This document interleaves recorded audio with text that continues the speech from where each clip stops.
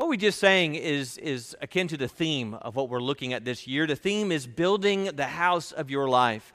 It reminds us of the story Jesus told in Matthew 7 when he says, "Everyone then who hears these words of mine and does them will be like a wise man who built his house on the rock. And the rain fell, and the floods came, and the winds blew and beat on that house, but it did not fall because it had been founded on the rock. And everyone who hears these words of mine and does not do them will be like a foolish man who built his house on the sand. And the rain fell, and the floods came, and the winds blew and beat against that house, and it fell, and great was the fall of it." Story is pointing us to the reality of foundations, what you build a house, your life upon. And that really is the crux of the story. What are you building your life upon? But there's some principles deep down. There's a lesson, I think, implied in the heart of this story, which is really what the theme of VBS is going to be this week. Both men had choices. Both men built on different foundations. Both men had different homes. In fact, both men had very different results. But the reality is, whether it was a wise man or a foolish man, both men built houses. Both men built. And everyone here, whether you recognize it or not, whether you have thought about this or not, you are building your own home. You're building your house. You're building and constructing your own life.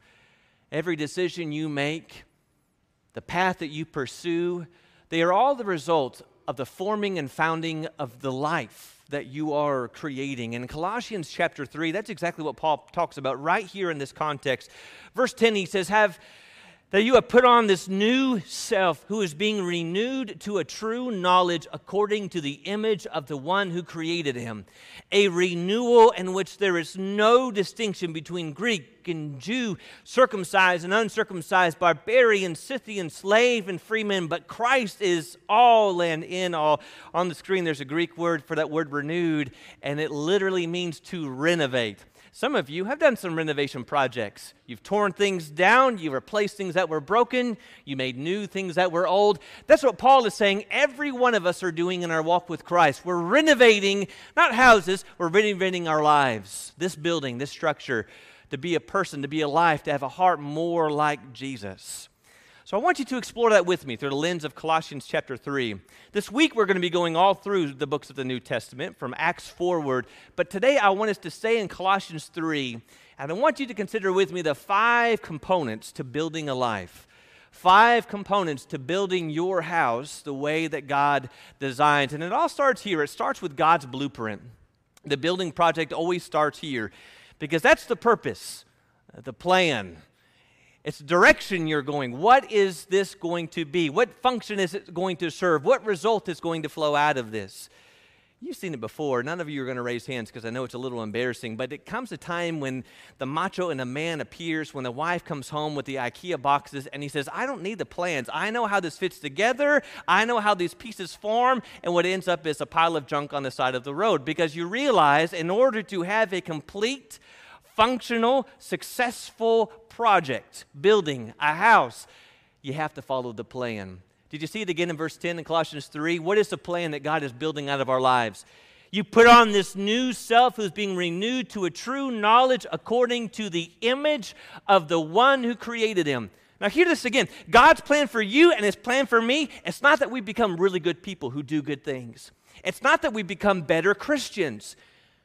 It's not that you and I do some good actions and serve others in this life. That's not the end goal. The end goal is Jesus, more like Jesus. That when I'm done with you and your work and your serving and that you're becoming who it is I want you to be, you're going to look more like my son than ever before. And so you're going to think like Jesus, a mind like his. You're going to have a heart like Jesus, that worship-focused heart, that kind and compassionate heart, that grace-filled heart, that God-loving, serving heart. It's becoming more and more like the Son. And so the more and more we read this word, and the more we see Jesus, and the more we see who he was, and try and imitate his walk, it should be said of us, brethren, what's said in Acts 4, that when they saw the boldness of Peter and John, they perceived that they were uneducated, common men. They were astonished, and they recognized that they had been with Jesus. Isn't that what we want our neighbors to say, to see of us? I'm recognizing in you that you've spent time with Jesus. I hear it in what you're saying. I see it in your priorities. I'm recognizing it in your actions. I want you to see Jesus in me.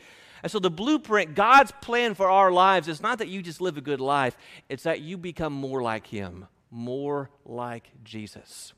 The second component is the construction crew, who it is you build with. Because inevitably, you cannot get much done all on your own. And we get there, though. You've been there before. When you're working and you're building and you're constructing, and there comes a point when you say, or maybe you think in your mind, it'd be better if I just did this myself. It's the OCD in us, where it's like, I would let you serve and I'd let you help, but if you want something done right, you just got to do it by yourself. That only gets so far. There's blessings when you let other people serve. There's blessings when you include others in the project and in the process. I've done a lot of renovations here or there. A house in Tennessee before we moved here was a long-term goal, and then when we agreed to work with you, it became a short-term goal. Get the house sold. My father-in-law was the one who graciously allowed me to work with him. He can do just about anything with his hands, and he let me stand there and pretend like I was actually helping him along the way. But there came a time, and we brought in a lot of people to work on that house. People who had all these credentials. You would buy them, and they'd have it all on their LinkedIn, why you should hire them. I'll tell you, my favorite person who worked with me in that house, aside from my father-in-law, was someone who had no credentials. His credentials were written in crayon because what he did was what he could do. And those were precious moments. Did you notice in verse 15 what he says? He didn't say, God has called you to be a Lone Ranger Christian and prove that you can do it all on your own. Prove how strong you are and how wise you are and how you don't need anyone in your life. Look at it again in verse 15. Let the peace of Christ rule in your hearts, to which you were called what? To be a part, to belong, to be sharers, workers, co-workers, to be part of a body. Now let's let this passage up here. Tucker, you did a great job reminding us as to where we're going in this today. Look at this passage in Romans 12, beginning in verse 3, when he says, For by the grace given to me, I say to everyone among you, not to think of himself more highly than he ought to think, but to think with sober judgment, each according to the measure of faith that God has assigned. For as in one body we have many members, and the members do not all have the same function. Do you notice a flow from 3 to 4? In verse 4 he says, we have a lot of different parts to this body of believers. A lot of people do different things in different ways, but he begins that by saying in verse 3, be careful. Don't get so arrogant, so caught up in yourself that you say, I'm above the body. I'm above needing people. I know more than they know. I have more experience than they do. I don't really need your help. I don't need your service. I don't need your encouragement. I don't really need you. And he says, you got to be careful. There are great things that you have and you can do, but there's a reason that we are one together. In fact, right here in this context, did you see a few of them right here in Colossians 3? The things that we really only get when we are together. There's a sense in which we learn when we are together. There's a teaching that takes place.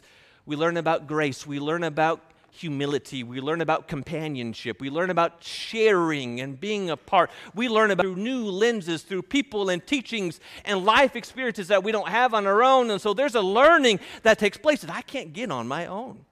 There's an admonishment that I'm not going to get on my own, because if I'm reading the Bible, oftentimes through a prideful lens, it's just telling me how good I am. But the brethren will remind me. They'll encourage me. They'll strengthen me. Sometimes they'll warn me and pull me back from a way that I'm straying. And 2 times, did you notice it? Verse 15 and verse 16. There's this great deal of thanksgiving. Did you feel that today? Did you feel it at 9 a.m. after everything was done? Was it because you were sitting in your favorite pew? Or was it because of the collective action of God's people serving and working together? This deal of thanksgiving because we are one and we're in this together. That God bought you and he bought me with his blood. And we love each other and we love God, and we're going to be so thankful. We need each other. God made us to be a people who need a people. And if we're going to be who God made us to be, and if we're going to make it home, it's going to be because we do so together. And so we're building, but we're building as one. The third component is laying the foundation. That's what we've been singing about and thinking about and working towards this whole morning. The foundation, aside from the blueprint, the foundation is the most crucial element in the construction process. Without that firm foundation, whatever you build on, it doesn't really matter. It doesn't matter how well crafted or well constructed. Without that firm foundation, it's not going to stand. You've seen it before in buildings that have fallen, not built on wise ground, but you and I have seen it too in lives. We've seen the evidence of people who have built their lives on foundations that were never meant to be built upon. Do you see here in our context in Colossians 3? Listen to verse 3 when he says, "For you have died, and your life is hidden with Christ in God. When Christ, who is our life, is revealed, then you also will be revealed with him in glory. Therefore, consider the members of your earthly body as dead to immorality, impurity, passion, evil desire, and greed, which amounts to idolatry. For it's because of these things that the wrath of God will come upon the sons of disobedience. And in them you once also walked when you were living in them. But now you also put them all aside: anger, wrath, malice, slander, and abusive speech from your mouth. Do not lie to one another, since you've laid aside the old self with its evil practices." What happens in verses 5 through 9? What happens when you build your life on the foundation of the world? Well, it results in a life, in a structure that looks a lot like this: abusive speech, angry speech, capital letters on Facebook, aggressive speech. It's lustful hearts and divisive minds. It's corrupting attitudes and impure desires. And anything that is built on this cracked, broken, feeble foundation will not stand. Hear that again. Any relationship built on this will end. Any trust built on these attitudes will fail.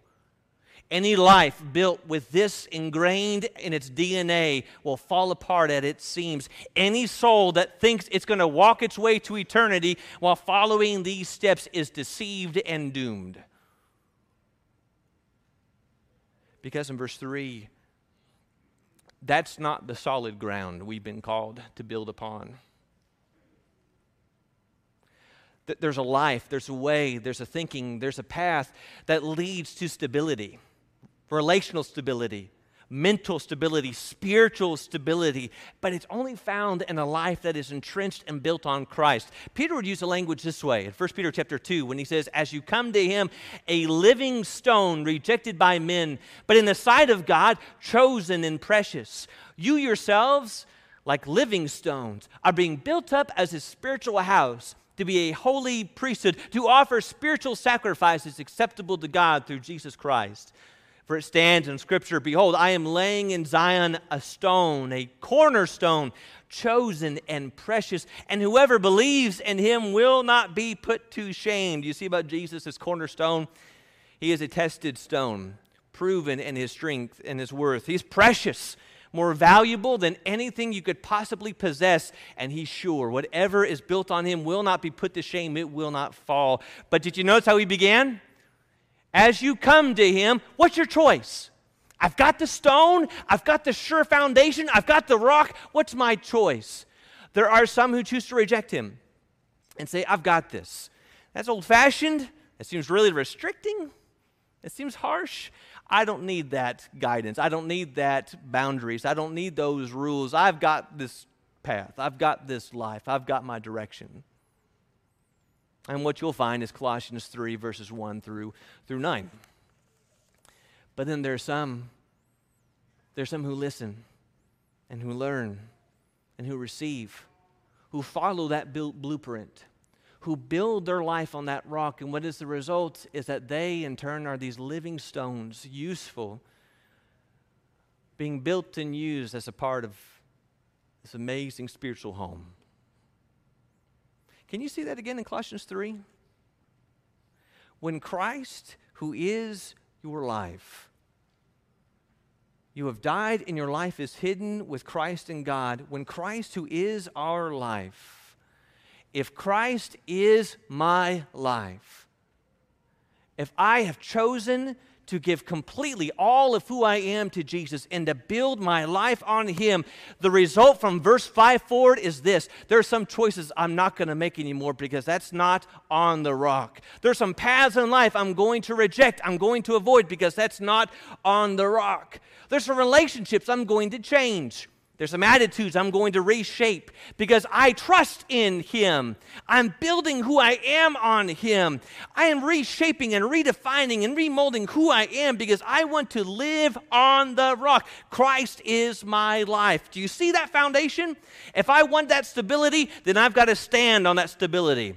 If I want that life that's going to stand, then I've got to build that life, on that rock. There is a sure foundation, but it's only found in Jesus. You can't find that anywhere else. Fourth principle is this: interior design. It always kind of baffles me. It's surprising that you'll find some people, and what matters to most of them when it comes to housing is the appearance. That is the curbside appearance.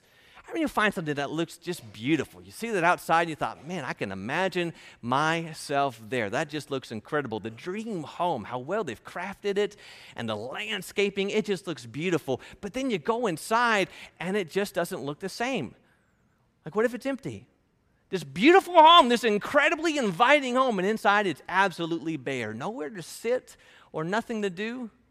Or what if you went inside and it looked a little bit like this? Like, even in the 1970s, was that acceptable? I was going through this last night, and Emma saw this, and she goes, "Oh, is that your office?" I thought, oh, I'm not hiring her. No, that's not happening. Now you look, and you get that in your eyes just for a moment. And maybe you think about something different. And you just feel the difference, can't you? Look at verse 12. Our context in Colossians 3. So as those who have been chosen of God, holy and beloved, put on a heart of compassion and kindness and humility, gentleness and patience, bear with one another and forgiving each other. Whoever has a complaint against anyone, just as the Lord forgave you, so also should you. Beyond all these things, put on love, which is a perfect bond of unity. 8 incredible, beautiful, very similar inward characteristics. Each of these, the common bond between these, are that each of these are things that are displayed and demonstrated in how we relate and talk with one another and treat one another. These have to do with our relationships with others. And essentially what Paul is saying here is you need to let the beauty of Jesus be seen through you. Compassionate words, gracious hearts, kind words, loving spirits. They're going to flow from a heart that's just like His. You know the struggle as well as I do because for some reason, I know it's always been around, but for right now, the hyper-focus is I want you to appear a certain way. You got to look a certain way. You have to have that Facebook picture, that profile pic that just appears a certain way to show people what you want them to see rather than what really exists. And while that may be true with just pictures, I want to have the filter with the right lighting because I want you to see certain things and not other things. Can you see how that danger might come into our lives and our walk with Christ? I want to be appearing as if I'm holy without really being holy, I want to appear like I'm really busy and active in the service of God without actually doing anything at all. I want to appear really wise and smart, so I'm going to grab some scripture off of these apps and throw them up there without actually really knowing the Word of God. That's a beautiful house with nothing inside. That's the danger Paul talks about. The unbalanced life of 1 Timothy 4 and verse 8 when he says, while bodily training is of some value, godliness is of value in every way, as it holds promise for the present life and also for the life to come. There's a greater weight, there's a greater importance than how we appear, and that is who you are inside. How are you decorating? How are you interiorating, designing? I don't know the right word. How are you fixing your heart? Because who you are inwardly is far more important than who you are outwardly. Because who you are inwardly will display itself outwardly. And you and I know there's only so much we can do. There's only so much makeup, there's only so much cream, there's only so much cover-up and paint that we can do to help these aging, growing bodies to maintain that picturesque form. And the more and more we try and keep up that outward appearance and to put all of our time and attention on the appearance, we're losing what Paul would say in 2 Corinthians chapter 4, that the fact that this outward man is on a trajectory of decay. Don't lose heart about that, though. And some of us have. There comes that point in your life when you realize, I'm not 18 anymore, and so I can't stay up past midnight without it hurting anymore. I can't eat in the middle of the night and wake up the next day and still be the same person. That has changed. Hair falls out and loses its colors. There's wrinkles in places I didn't know where they came from. And for some people, that hits really hard. The aging process, the graying, the weakening. Because for some reason, we put a lot of attention and time on how we appear. And Paul says, but don't grow heart. Don't lose heart. Don't grow weary on that. By design, you and I are only going to last but a breath and but a moment. But the thing that does last, the thing that will last and never age or wear or tear or decay, is, brethren, what ought to be growing and strengthening day by day. That inward man, that precious soul, that though this body is getting weaker and weaker, may it be by His good grace, when He finds me, the inner man is going to be far stronger than the outer man.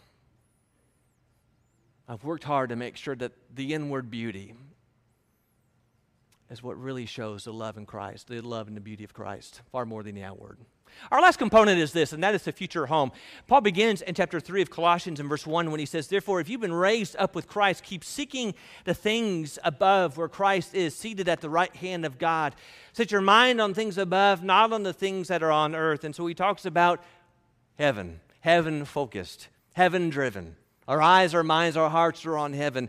And the goal is not just that we get to heaven one day, and one day we live in heaven and will be in heaven, but allowing that goal, it's allowing that plan to change how we live here on earth. That heaven is not just a goal, heaven is now our blueprint. Heaven is our example to follow and to imitate today. Was that not in Jesus' prayer when He says, your kingdom come, your will be done, what?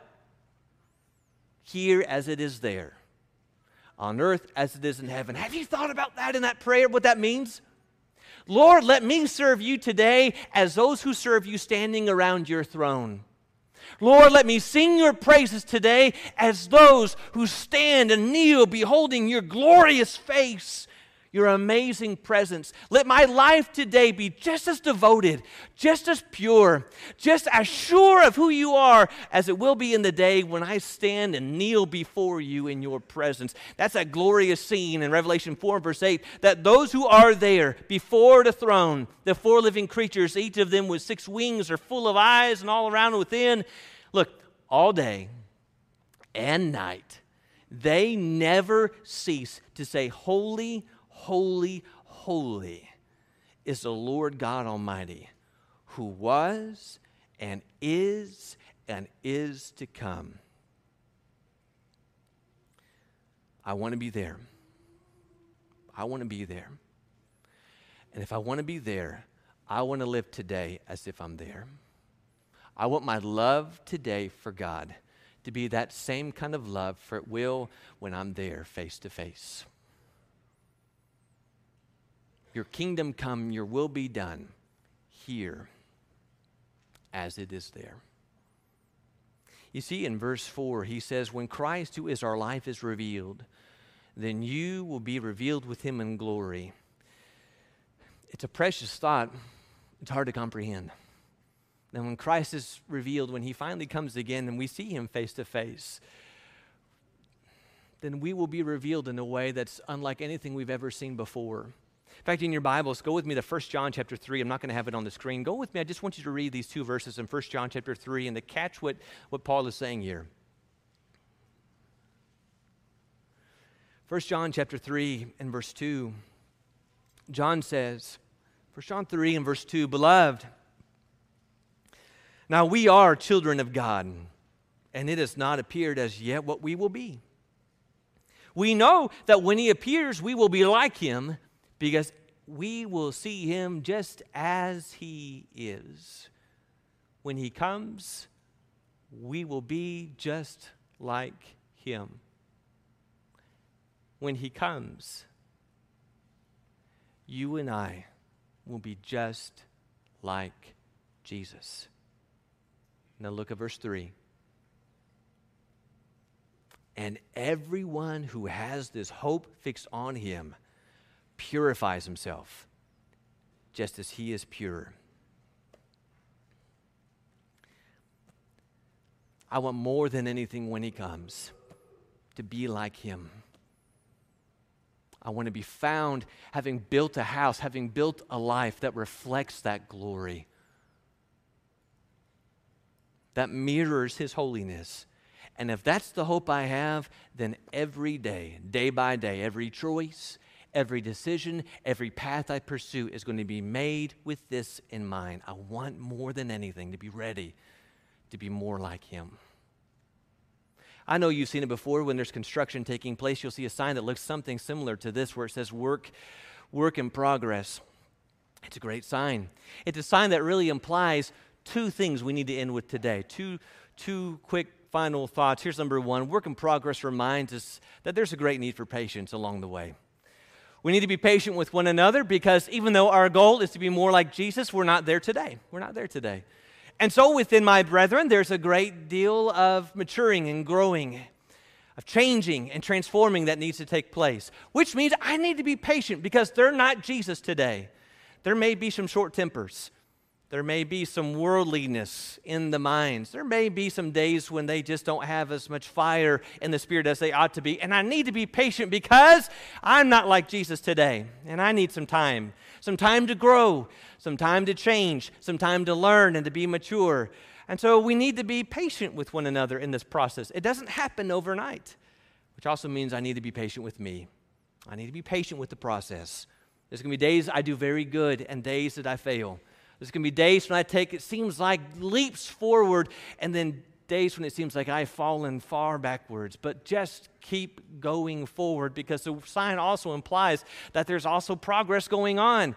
You've seen it before. I mean, no judgment on this, right, Tucker? We're there, no judgment on this. But you've seen it before where there's construction taking place and the sign is up there and I see one guy working and then I see about 5 or 6 guys and I'm not necessarily sure what they're doing. There's something on the phone or on the road or a UFO in the sky. They're doing something, but I don't see a lot of work taking place.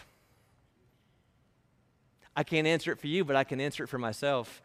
If I've been walking with God and serving God for any number of years, should there not be some signs of growth or progress along the way that we're seeing in one another? Should I not know more today than I did when I first began this journey? Should I not be stronger against sin and temptation in some areas in my life than when I first began? Should I not be, in some sense, more spiritually minded? Should I not see more glimpses of the fruit of the Spirit in my day-to-day living than perhaps when I first began? That's what Paul said to Timothy. In 1 Timothy 4, he says, your progress can be evident to everyone. In some sense, brethren, should it not be that I'm looking back in my life and I'm seeing small glimpses, some pieces of fruit that are showing me, they're giving me the indication that I'm growing in the right direction, or not. Don't stop growing. Don't stop working.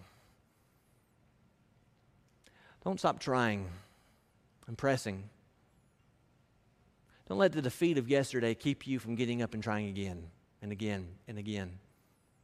I love the language of the old hymn that says, he's still working on me to make me what I need to be. It took him just a week to make the moon and the stars, the sun and earth and Jupiter and Mars. How living and patient he must be because he's still working on me.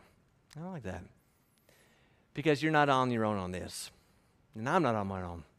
We're not left to this work by ourselves. Paul says that I'm convinced of this. I'm sure of this, that he who began a good work in you will bring it to completion at the day of Christ Jesus. God's not done working on you, and he's not done working on me. We've got a lot to do. We've got a lot of growth to take place. We've got some maturing to ensure in our lives. We've got some transforming to allow. We've got more to do and more to serve. God's not done with us yet. So keep building that house of your life. Keep forming that precious heart to be more like the Savior. And if you're here this morning and you've not started that process, today's the day to do so. Today is the day to leave that sin behind and to give your life completely to Jesus. If you're here and you're ready and you're willing to turn from your sin and to confess Jesus as your Lord and to be baptized, you today can be leaving from here, adopted into the family of God and living heaven bound. But for the rest, perhaps we've hit pause. Maybe we've gotten distracted by the busyness of life and we've just forgot that we're building something. We're heading somewhere. So this is a great song and a great time for us to get some renewal in our minds, to reignite that zeal, to get some mercy and grace from God, perhaps in prayer, and to leave here ready and committed to be building that life that will be ready for when He returns. If we can help you in any way with that at all, let's do it right now. Let's do it as we stand and as we sing. Thank you for connecting with us this morning. We're so thankful that you were able to do that. If you have questions, we'd love to have the opportunity to talk to you. You can contact us at www.thebibleway.com or questions@thebibleway.com. questions@thebibleway.com. We'd love to have you in person. Come if you can, but thank you for connecting with us.